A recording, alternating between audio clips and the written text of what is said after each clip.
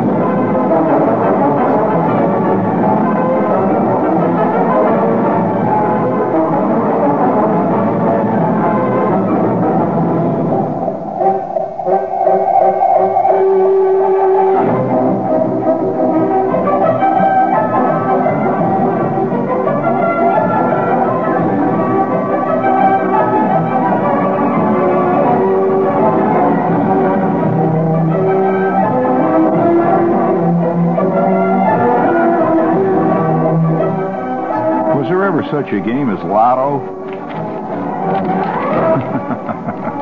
Lotto. Oh, wow. I suppose the same people who play Lotto also play dominoes and also play Monopoly. Right? I hate playing games. Little things where the needle spins. Good God Almighty. Oh, before we start out tonight, we have a very important... it's been a long time since we have saluted the indomitable spirit of man. And the indomitable spirit of man, of course, continues to be indomitable, continues to struggle forward against obvious odds. For example, we would like to salute a Frenchman tonight. We haven't saluted Frenchmen recently. In Grenoble, a Frenchman, Michel Letito, who has made his name munching glasses and razor blades, announced last Sunday that his newest plan is to eat a bicycle. He intends to start the first of the year and finish 3 months later.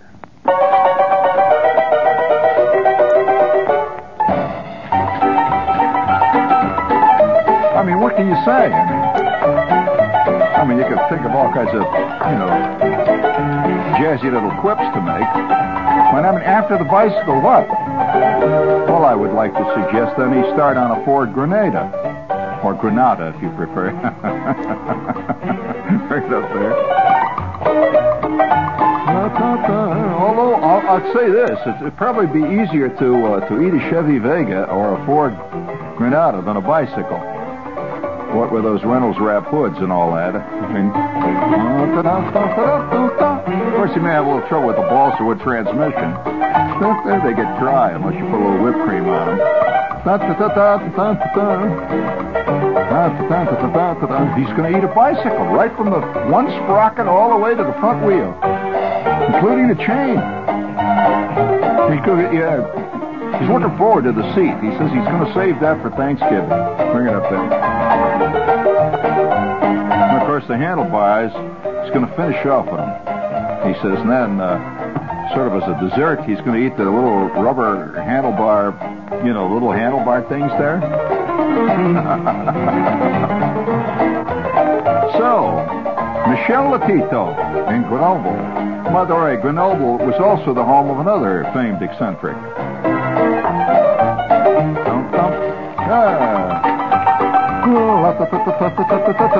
Hold it there, Ronnie. Just hold it. Keep it in abeyance there. We're going to use that. Sure, there's another famed eccentric came from Grenoble. Who? Stendhal. You can say, who? So he comes rightly by his his cuckoo birdism. Oh, of course, Stun, was not a cuckoo bird, but he was an eccentric. Oh, yes. You can be very intelligent and at the same time very eccentric. As a matter of fact, it is almost axiomatic that the more intelligent you are, the more eccentric you seem to your friends who have nothing but carrot salad between their ears. I mean, you know, a guy merely reading a book is eccentric to some people. You know, he sits around, come on, get off your duff, will you? What are you doing all the time? It hurts your eyes, you know, to read all that. Now, on the other hand, since we're dealing with man's indomitable spirit tonight, there is a myth around that man will eventually be able to get together with other men. No way. There's two always conflicting, totally conflicting views on any given subject. Any subject. I mean, it's subject you wouldn't even believe that there's conflict on. Do you know that there's a group in this world who believe that the world that we live on is flat? Sure. You mean you never heard of the flat earthers? Well, I'm telling you, they're very well organized, and they got chapters in every civilized country. They believe that the earth is flat, and that there's been all kinds of propaganda to convince people that the earth is round, and anyone who believes the earth is round is stupid. Look around. Look at it. It's flat. So, there's the flat earthers. You don't know about them, huh?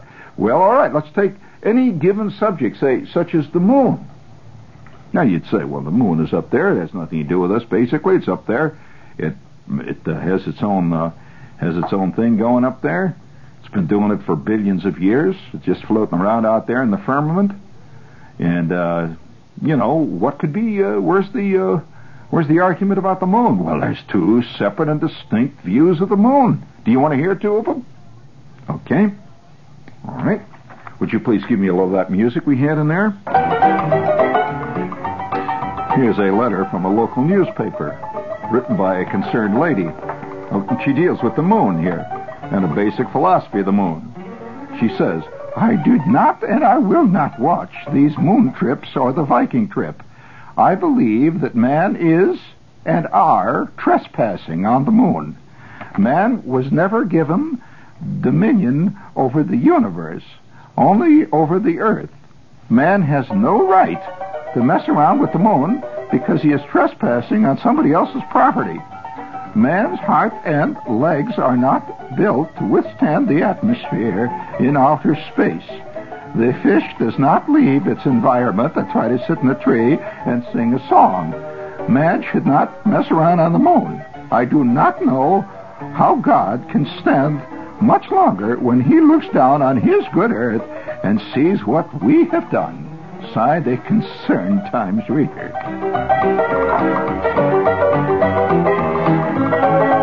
I wonder how God feels, though. You know, that type of person also believes that God has made everything, you see.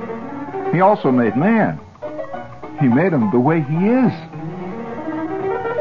I mean, you know, throwing beer cans out, yelling and hollering, riding up and down the road. You know what he does. Now, do you want to hear the other side of the moon? The other side of the moon philosophy. This is from an advertisement in a local intellectual newspaper. The Festival of Humanity, Looking Homeward to the Moon, is sponsored by the Suburban Meditation Group. The Full Moon Meditation Group will meet next Wednesday at 8:30 in Cherry Hill, looking towards our home, the moon.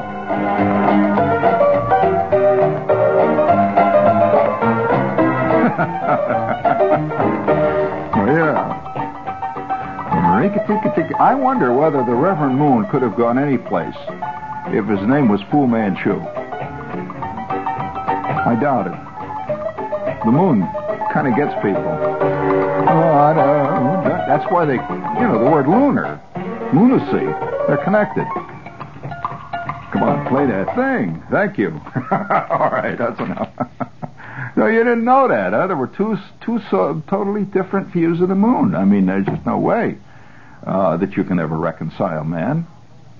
And I guess the basic problem here is that man is, and I say this advisedly, a thinking animal. Oh, well, he is. He really is.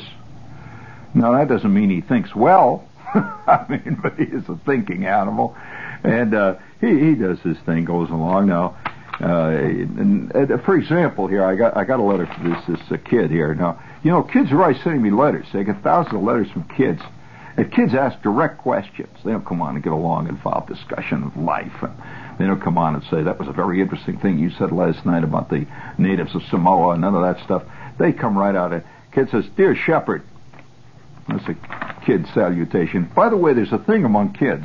I don't know whether that was true in your world as a kid, but especially male kids. Now, I don't know whether girl kids do this as much as male kids, and I stand to be correct. Although all girl kids, ex-girl kids listening will automatically tell me, yes, they did it, before I even say it. So, so we won't even say it. Now, let's get... No, you did it. You did it. Of course you did. Of course you did. But male kids have a certain thing that they do. At a certain point in their life, they stop calling each other Donnie and Richie. And they start referring to each other by their last names. You know, Flickenbrunner, Schwartz. They don't go around and say Marilyn or Marcia. And whenever they refer to girls, though, the male kid, he hardly ever refers to them by their last name, unless he's saying the whole thing, like a Marcia Bugleblast. He may say something like that. But he will never call her Bugleblast. He simply calls her Marcia. But he will call all of his male friends at a certain point in life. He will call them by their last name. I don't know why this is, say, hey, Schwartz, and you holler down the street. Well, years go by. See, this is the way man works. Years go by, and now the big thing, of course, wherever you are, is to call people by their first name. So you see your boss, you say, hello, Fred, and he says, hello, Howard. Of course, your name is Clarence, but it doesn't make any difference. He made a nice try. So the thing here is that that there are that's a male kid thing. He comes on, he's, Dear Shepherd. Now, nice old ladies will write to me and they'll say, Dear Mr. Shepherd, your mother must have been a nice... they'll go on like this. Made my mother laugh like hell to see one of those letters. So, I can always tell.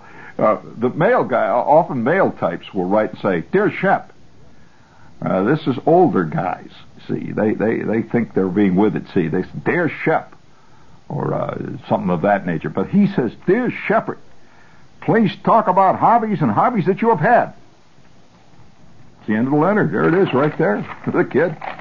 It doesn't matter. It looks like any other letter. So, now, that's a direct question. Now, kid, I don't know whether you want to hear that story or not. Now, hobbies, I have had hobbies which I look back upon with regret. Now, I've had hobbies which I look back upon with pleasure. There have been hobbies which I've been infinitely bored by. By the way, there are certain hobbies which are foisted off on you by grown-ups. For example, I one time... I hated this thing. I one time got from an aunt, who was a very nice aunt, and it was for a birthday. I got a leather working and wood burning set. Now, wait a minute. Now, just a minute. This is an activity that is foisted off upon kids by well-meaning adults.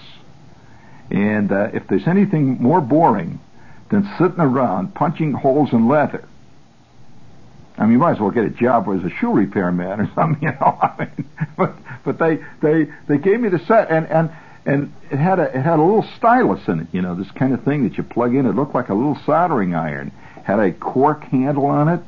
And you were supposed to burn designs in the leather, and in wood you were supposed to make designs on it. And they even had stencils that you could use, you see. And I hated it right from the minute I got it. Free.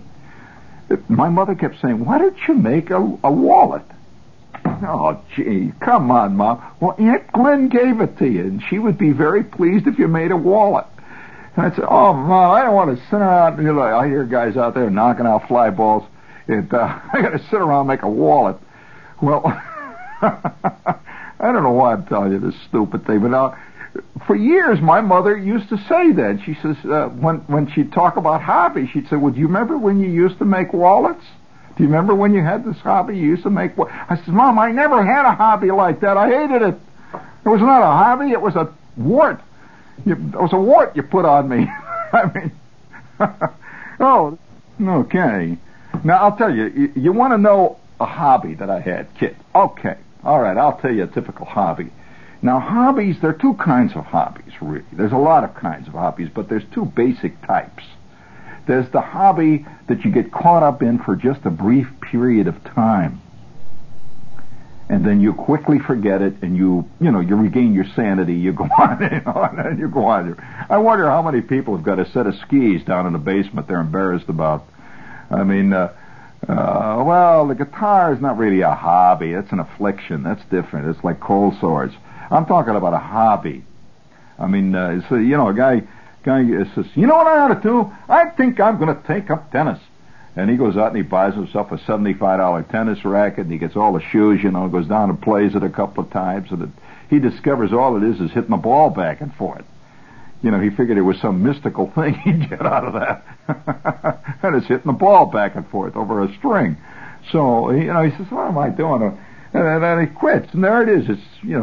It drifts further and further back in the closet until finally it's back there with all those things that you paid too much to throw away, and you feel a little stupid giving away, and so there it is. Now, what are some of the hobbies? Well, that's a short-term hobby. It's a hobby that catches you suddenly and it disappears just as quickly. Some of these hobbies, astrology. Some people get into that for about 10 days, and then that's gone. For example, fad diets. Believe it or not, this is a hobby with a lot of people. They go on the celery and pimento, take 9 inches off in 5 minutes diet. That kind of thing. They're always doing this stuff. So that's a hobby. It has nothing to do with losing weight or changing your life. It's a hobby. But now that's the kind of hobby that you get into for about 5 minutes and it's gone. Now then there's the lifetime hobby. Like, by the way, chasing women is not a hobby. No, a lot of people think it is. It's not a hobby. It's a glandular function, and it's far more primal than hobbies. It goes back to our ancient primal past, and has not much to do with it. A hobby is something totally useless. Remember that, like hitting a ball back and forth over a string. I mean, the human race is not going to be any better because of Jimmy Connor's backhand. I mean, it's totally useless. It may be fun, but useless. Now, I'll give you an example of a hobby. Now, this is a type of hobby. Now, hobbies are often, it's hard to explain them after you've been in them, why you were in this hobby. Oh, yes, it's very difficult to explain to people why, say, you bought a $700 loom and you started to make your own rugs. I mean, it's not easy to explain because you can buy a rug for $150, better than you'll ever make. But it's very difficult to explain. Now, you've got this whole room. I know a guy whose great affliction was his wife went into that stuff. And she was going to weave her own everything. She was going to weave her own house, I guess, make it entirely out of yarn. And she got into that. And they went out and they bought this very expensive Swedish loom that filled up an entire bedroom. It was a real loom. I mean, not the little kind where you sit there and play around with on the table. This was a loom, like the kind you see the slave labor pictures. It says children working at looms in the 1830s, that kind of loom. So they had this whole loom. It was filled up the whole room. Yeah, and she used it about 12 minutes. She got the damn loom, put all the stuff in, put all the yarn in, and started to work it, and her legs started to get tired. She discovered why it was called slave labor. And at that point, the loom now occupies a whole room in their house. You can't give away a whole room-sized Swedish loom that you can weave a 9x12 rug on. That's not easy to give to people. And it's even harder to sell. So they've got this whole room. This guy happens to be, incidentally, a well-known television star whose name I will not tell you. Immediately say, woo! But it caused a rift between he and his wife that has never yet been quite patched up because they keep walking past the loom. And there it is. So that kind of hobby is very hard to explain afterwards. Now, you can come up and say, well, yeah, but we needed a rug. Well, that's not enough reason. You can call up Macy's and get a rug. You know, and I wanted to express myself. Well, so there's a lot of different ways to express yourself than to buy a 7,000-pound loom and sit there and work your feet up and down and get 1/10 of a rug done and then quit. How come you don't express yourself now on it? Well, well, my needs have gotten different. They go on and on with that kind of jazz. But nevertheless, there are all kinds of hobbies. And kid, you ask a question, I'm going to tell you a hobby which caught me like right where I count, you know, at one point. The hobby was a two-pronged hobby. And it still affects me. Now, I'll tell you what the hobby was. Now, you know, kid, when you walk around the street, see, most of the hobbies that I was involved in were outdoor hobbies. I had no indoor hobbies except sleeping and eating fig bars. So my life was an outdoor life. I was not indoor. I think there are two kinds of kids, believe me. Kids whose lives are centered on the house, inside the house, in fact. And then there are kids whose lives are centered on the vacant lot 3 blocks away. And those two will never get together. I am immediately bored when I sit around in a house too long. I mean, anybody's house.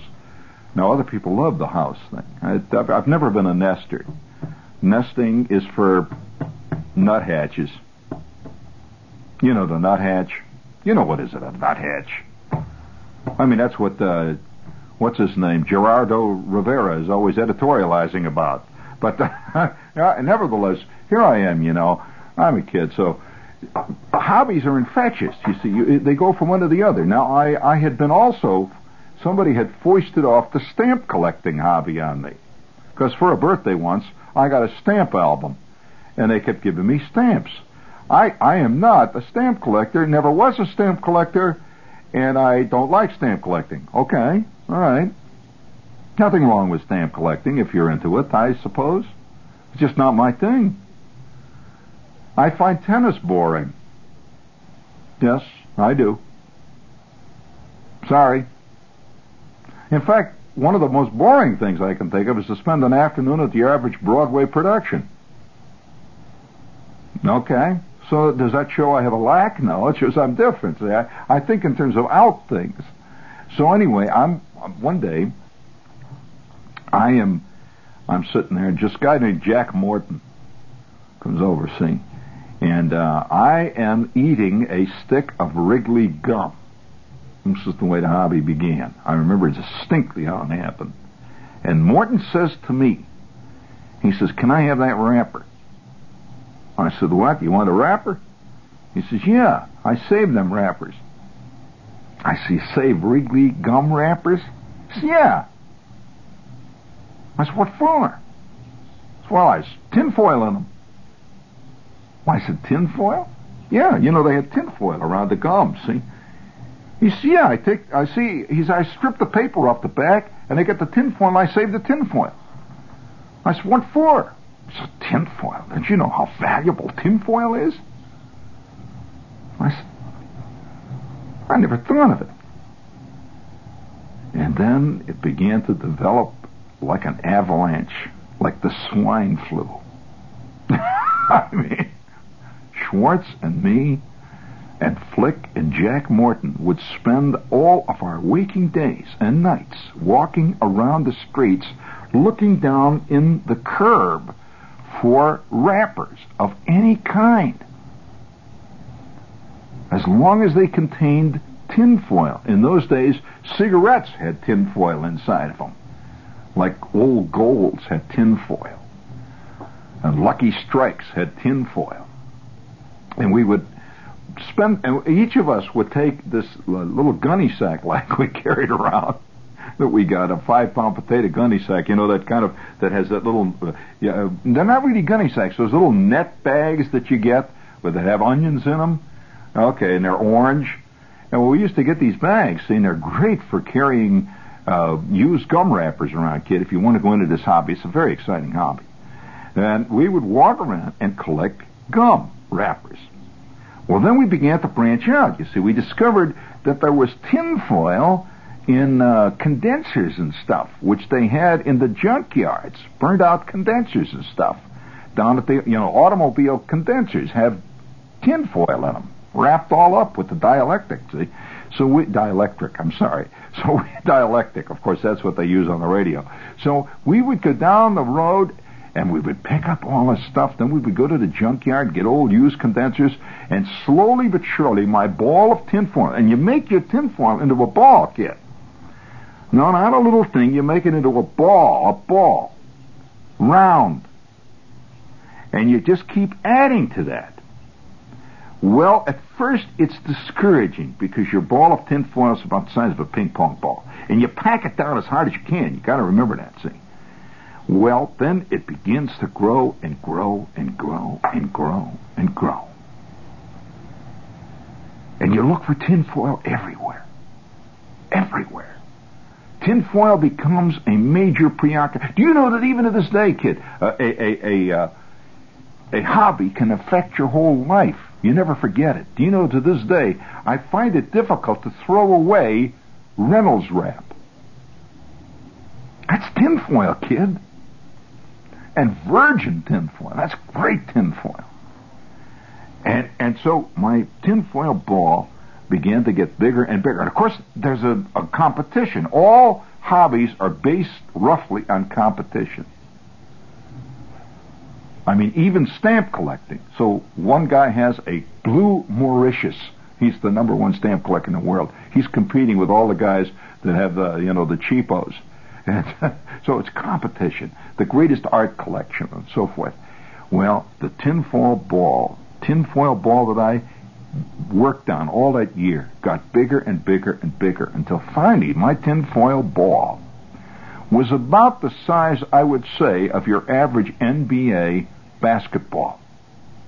It was so big. Well, sure, you just walk around the streets long enough picking up junk. And incidentally, you'd be surprised at what you see if you really seriously study the gutters. You find all kinds of fantastic stuff. I found fountain pens. I found 50-cent pieces. Yes, you just walk along the street and look down. You know, there are guys in this town who live on that, who do nothing but pay their rent and live on just walking around the city, looking down at the street and finding nickels and dimes, keys and quarters and purses and all kinds of stuff. You find incredible guitar picks. You find, stuff you would never expect to find, like half an earmuff. You find, you just walk around, you see this stuff. Well, I began to collect this tinfoil, and now at the end of the year, I had a tinfoil ball, I would say, that was even bigger than a basketball. It weighed so much that I could not lift it. I had to roll it. Seriously, it must have weighed 100 pounds. I mean, it was a pack 100 pounds, and I rolled it around the floor. Schwartz's tinfoil ball, and of course he was cheating because he had an old man that worked in a place like some place where they had a lot of tinfoil that they used to wrap stuff at his office and all that stuff. So he was cheating. He had a ball about the size of Grant's tomb. And Flick had this great big ball down in the basement, and all of us were working on these balls, getting bigger and bigger and bigger. Well, suddenly, about a year and a half later, just like that, I discovered a whole different hobby. What? It's not important what. What is important is that my tinfoil ball was forgotten, but it did not go away. A 200 pound of tinfoil ball does not go away that quick. Where is it? Well, just as recent as last Thanksgiving. I got a call from my mother and says, what are you going to do with that tinfoil ball that's under the steps down in the basement? It's still there. So, kid, hobbies, I don't know. Do you know that there's a farmer out in Euclid, Ohio? I saw a picture of which I have in my vast file of trivia. Has a ball of string that he has saved. He's about 87 years old. He started to save it when he was 6. He has a ball of string that's 16 feet high. That's 2 stories. He is willing it to the county as an objet d'art. I mean, at the very least, it's no sillier than a pyramid. Of course, you can't sell postcards, but on the other hand, maybe you can, you know? So, kid, that's the hobby. You ask a question, kid, you get an answer. I'll tell you about the next hobby I discovered in future issues. You've been listening to Gene Shepard, humorist, author, and recipient of the Mark Twain Award for 1976.